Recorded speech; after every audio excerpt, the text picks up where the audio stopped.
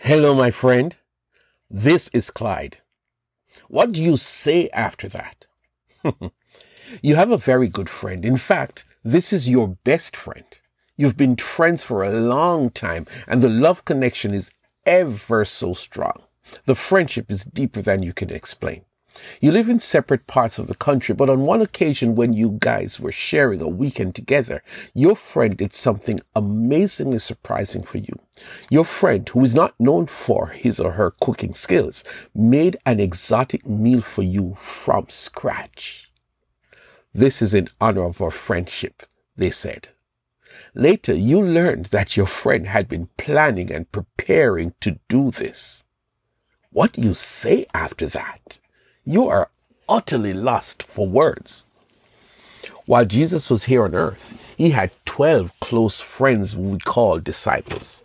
These guys were his ministry staff, but he was training them to carry on the work after he left. On this occasion, the night before the crucifixion, they were together having a meal. A part of the first verse of John 13 says, having loved his own who were in the world, he loved them to the end. If you follow the story, there are two details which are shared. Firstly, we read that during the meal, the devil had already prompted Judas to betray Jesus. Judas knew he was going to betray Jesus, and Jesus knew that Judas was going to betray him, but Judas did not know that Jesus knew that Judas, was going to betray him. Sorry if that sounds confusing. The second point is that Jesus knew that the Father had put all things under his power and that he had come from God and was returning to God. Those two things were on Jesus' mind, and still he did something out of this world. Without announcement, Jesus got up and did the unexpected, grabbed a towel and a basin of water and went around the room and washed not one, not two, not three, but everyone's feet, including Judas. I cannot imagine everyone sitting there and allowing the Master, the Son of God, to wash their feet. It has never been done before among them, and he said nothing to prepare them for this act. They were caught totally off guard. Well, you know somebody was going to protest, and that person was none other than Peter. Listen to this exchange.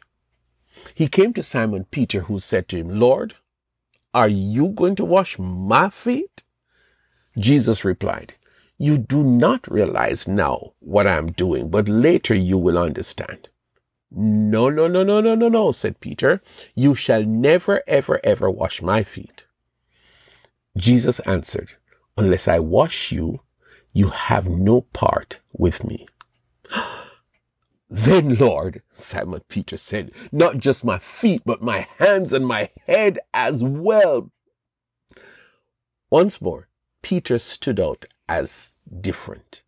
I'm sure others wanted to protest like Peter, but maybe did not have the courage to stop Jesus from washing their feet. Peter, you had me right there when you categorically said, you shall not wash my feet. That's what I would have said. Jesus' reply was nothing like you expected, right, Peter? Unless I wash your feet, you have no part with me. Is that what this is all about? An act to show that you and I have a meaningful relationship? Let us look at the event again. There are three facts outlined before Jesus began to wash their feet. 1, Jesus loved them totally. Okay?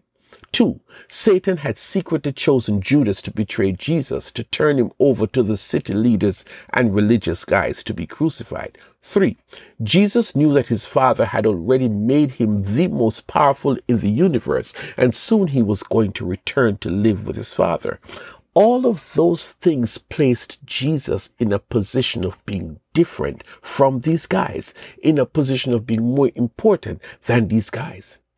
Jesus knew all of that, but as Lord and Master of these guys, he washed their feet. Are you getting the point? If there is to be any washing of feet, it certainly should be one of them or all of them rushing to wash the feet of the man who did so many miracles, the man who walked on the sea, the man who raised some dead people. The most important person on earth is in the room, and he comes to wash my feet? You must be joking. And even when the most talkative one protested, Jesus laid the card on the table. If you don't allow me to wash your feet, this is the end of our relationship. The master is making this foot washing exercise more significant than we could ever imagine. No servant is greater than his master, nor is a messenger greater than the one who sent him. Peter, look at me for a moment. I am the Son of God. I am the one who created the world, and I want to wash your feet because you are precious to me. Because although I am great, I value you so much that I choose to wash your feet.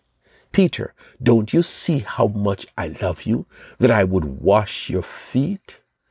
Everybody would think that you were the one to wash my feet, but this time it is me washing your feet. You see, Peter, here's the big picture. I want you to do this to each other.